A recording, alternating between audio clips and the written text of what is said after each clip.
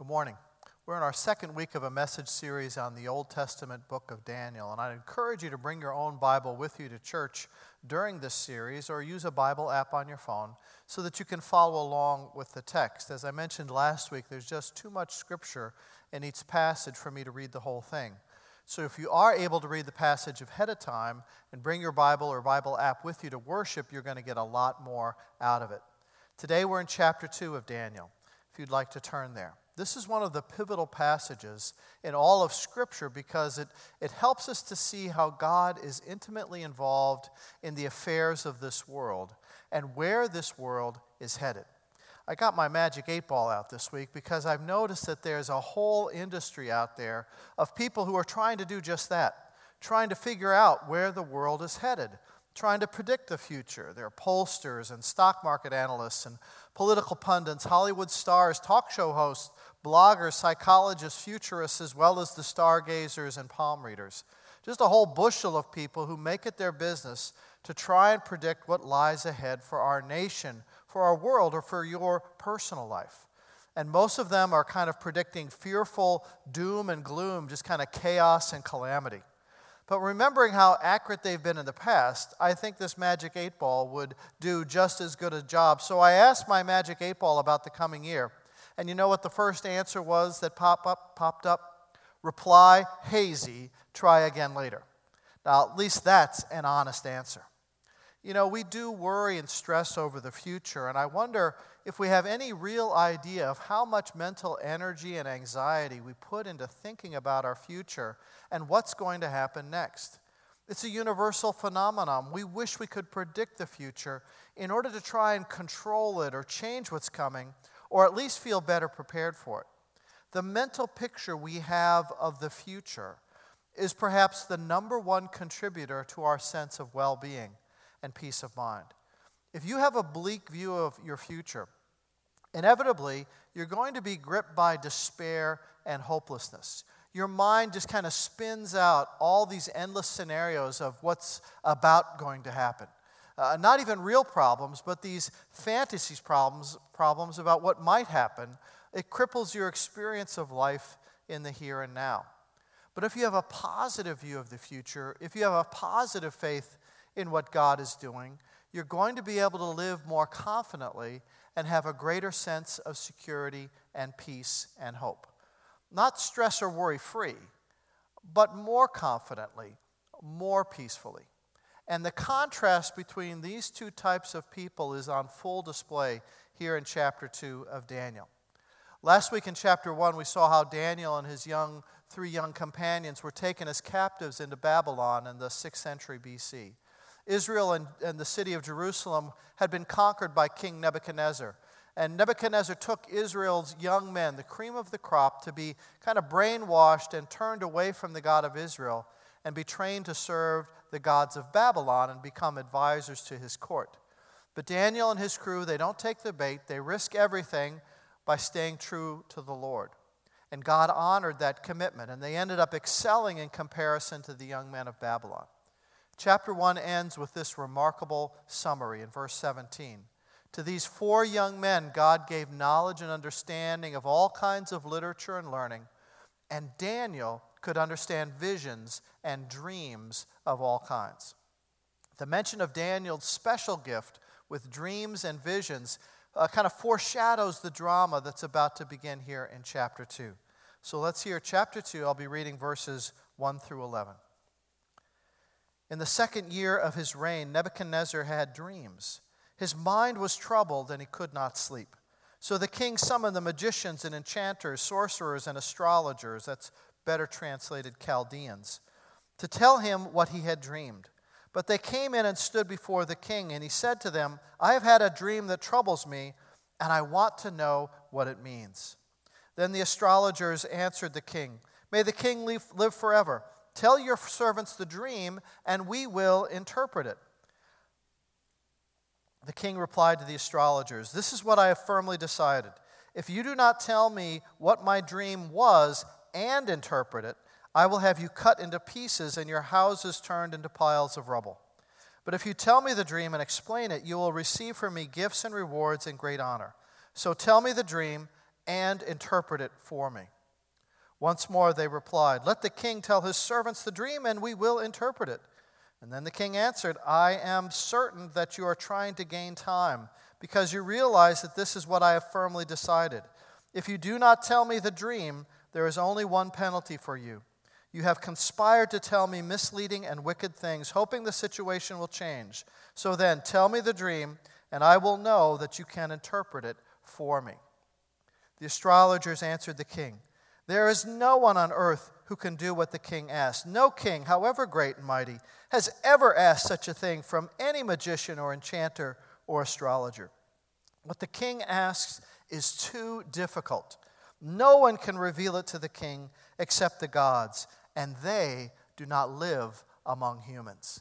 May God add his blessing to this reading of his word. So King Nebuchadnezzar is having a hard time sleeping. I guess he didn't get his MyPillow for Christmas or something like that. Remember, Nebuchadnezzar is a brilliant man. History tells us he was a skilled military leader, an amazing architect, a genius politician. He stepped into being king after the untimely death of his father, Nabopolassar. Nabopolassar was the one who built up the Babylonian army and led them to overthrow the great Assyrian Empire. Nabopolassar made Babylonia the dominant power of the Middle East. But Nabopolassar died in 605 BC, and Nebuchadnezzar then became king.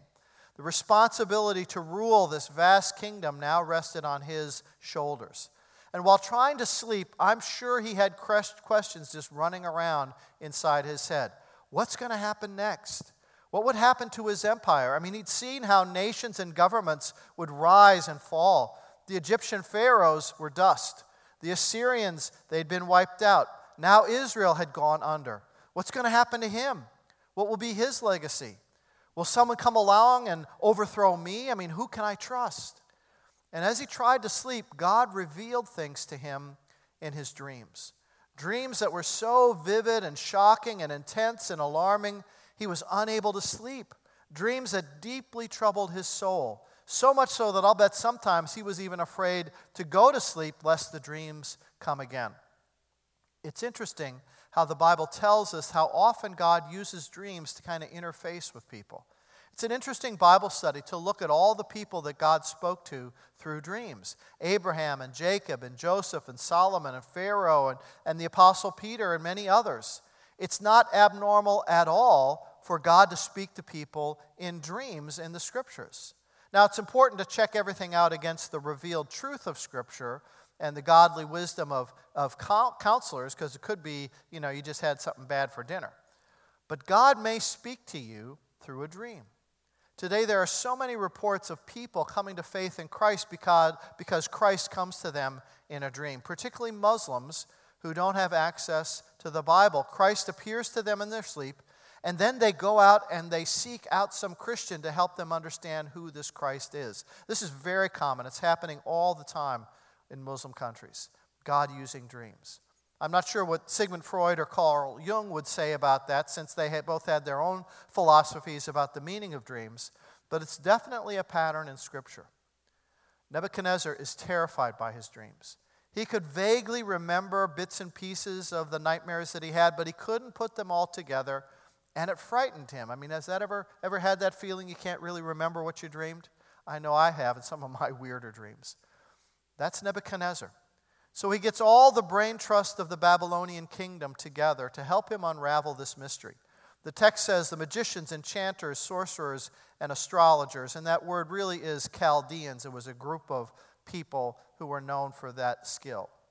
These are intellectuals, the natural scientists, the astronomers, astrologers, the magicians, the palm readers, the crystal gazers, the mediums, people who thought that they could talk with the dead or read tea leaves or chicken bones tossed on the ground. People engaged in both sort of the academic pursuit of wisdom, but also the occultists, because in that day it was all kind of mixed together. And these are, in fact, the Magi, the wise men, three of whom some 600 years later would be led to the infant Jesus because of the legacy of Daniel, and we'll see that later in this book. So the king assembled all the scholarship, all the demonism, all the human wisdom money could buy, all trying to get a hedge on tomorrow. It's Nebuchadnezzar's think tank. And they were ready, believe me. Archaeologists tell us that the Chaldeans were experts at dream interpretation. They had a whole dream reading system based on the principle that dreams and what followed after those dreams were governed by, immutable laws. So they cataloged all the dreams that anyone ever had.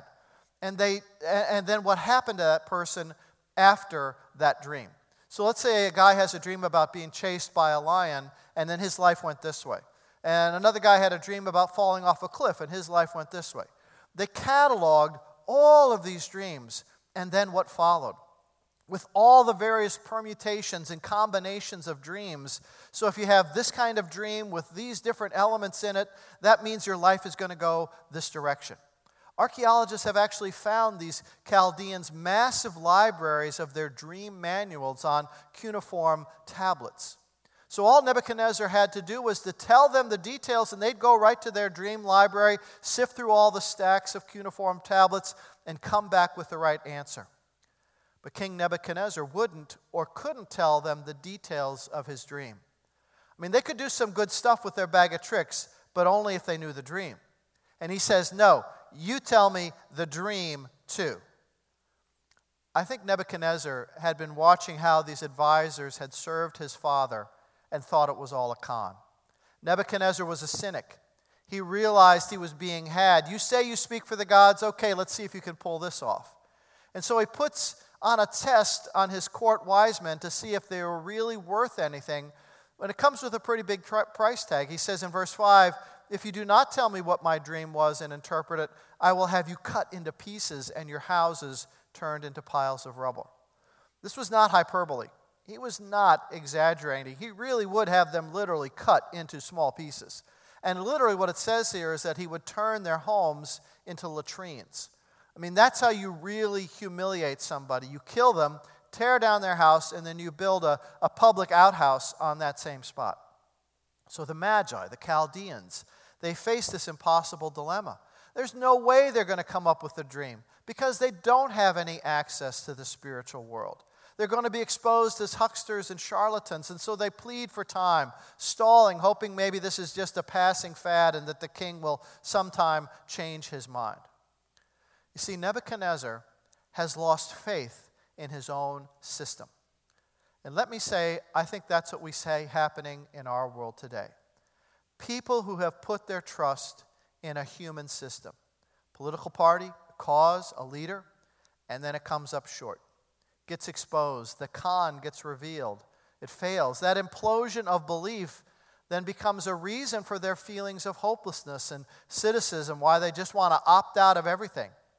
Folks, if we put our trust in human systems, they are always going to come up short at some point because they are human institutions.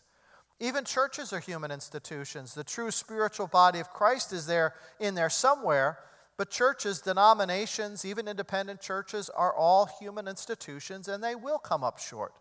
So if you put your full trust in any of them, you are going to be hugely disappointed. The only one who deserves that kind of trust is the Lord Jesus. Psalm 20 says, some trust in chariots and some in horses, but we trust in the name of the Lord our God.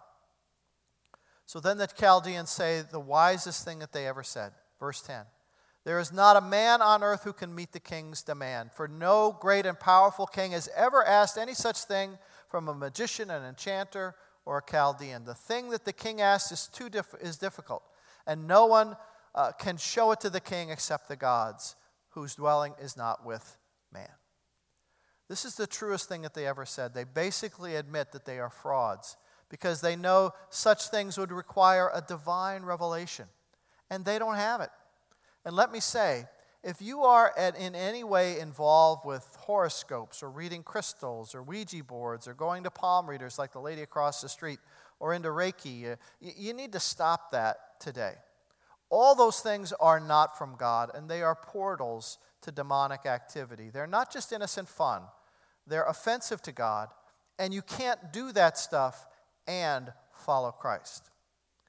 The Magi are right when they say no one on earth can reveal the king's matter. They tell him he's being unreasonable to ask because no human can do it. They're admitting that there are limits to their con. They could not read Nebuchadnezzar's mind. The only place to get that kind of info is a spiritual source. But the king is so angry, he doesn't grant them what they want. Instead, he orders his royal executioner, Arioch, to kill all the wise men of Babylon. And that's where Daniel and his friends get swept up in the net. They're just apprentices. They've just completed their training. The ink isn't even dry on their diplomas. They don't follow the ways of the sorcerers and the Chaldeans, but it's guilt by association. And we begin to see how God uses this situation to set up Daniel as a man for a crisis.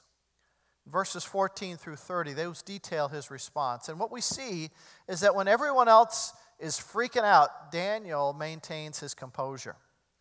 You know, they say that a crisis doesn't build character, a crisis reveals character.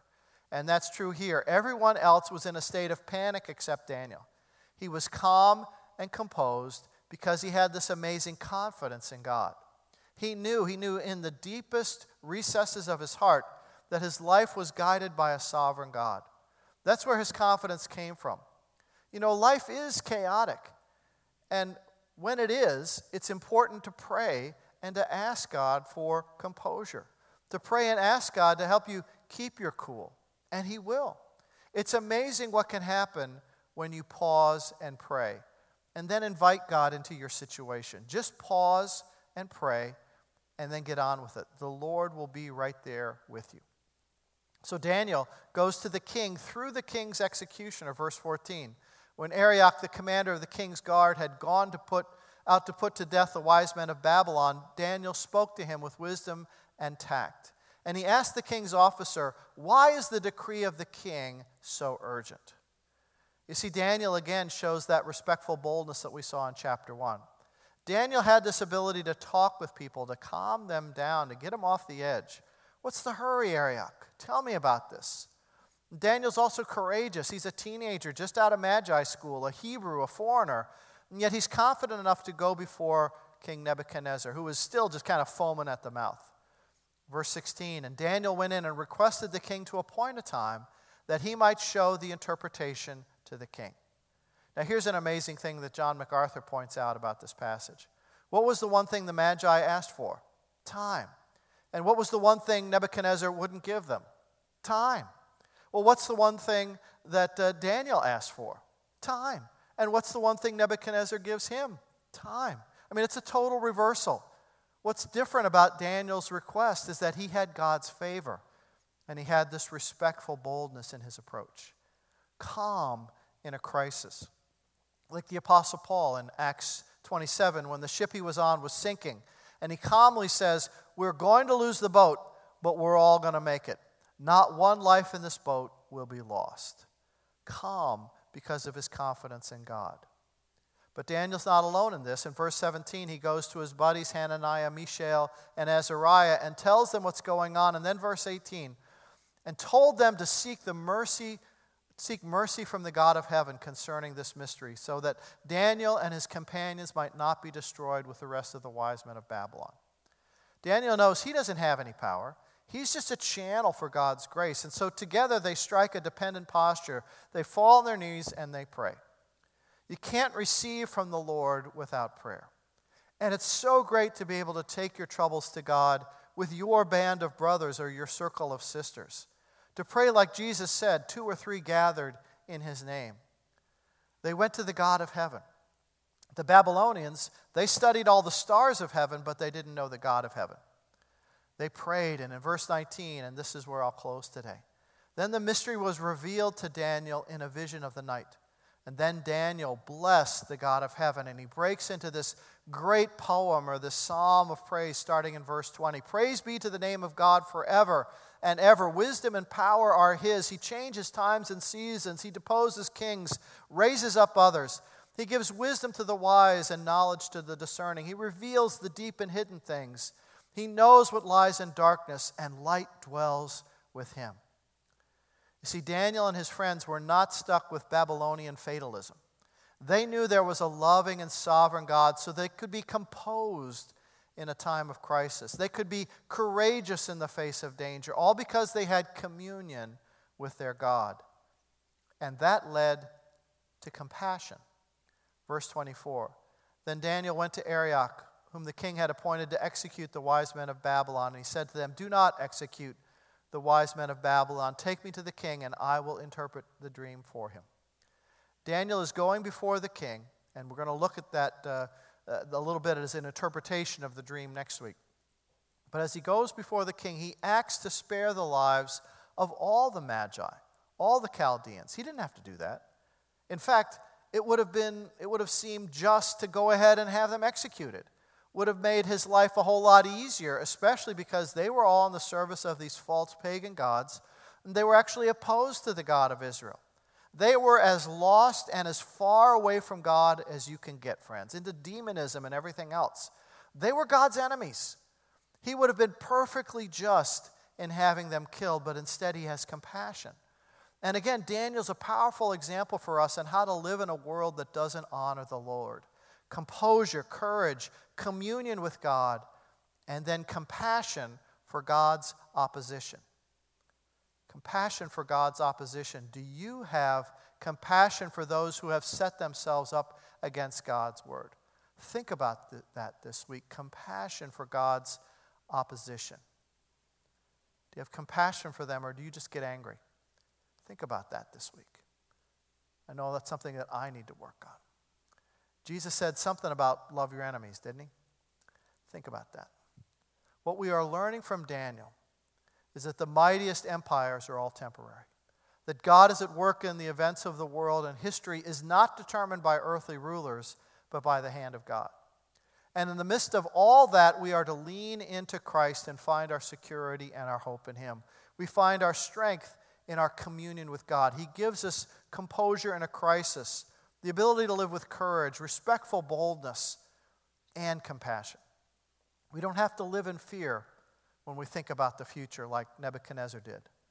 Praise imparts power. So let's live Daniel style. Let's praise God this week for who he is and what he's going to do in your life. Ask him to act, to give you wisdom, to give you boldness and courage. Ask him to use you to advance his kingdom. Activate the power of prayer and praise, and then step out confidently in the path he lays before you, trusting him to do work in ways only he can. Let's pray. Lord, we thank you for the composure, the courage, the communion, the compassion of Daniel, Lord, in the midst of a crisis. And Lord, we will face difficult circumstances, maybe even this week. And we will just pray, Lord, that we'd be able to imitate and emulate the example of Daniel, to be able to trust confidently in you and to find people to pray with us and for us, that we could pray for others too who are going through a crisis. And together, Lord, we would give you praise that you are the God of all the heavens. And you're the God who gives wisdom and understanding and helps us take steps of faith each and every day. We thank you for that. In Christ's name, amen.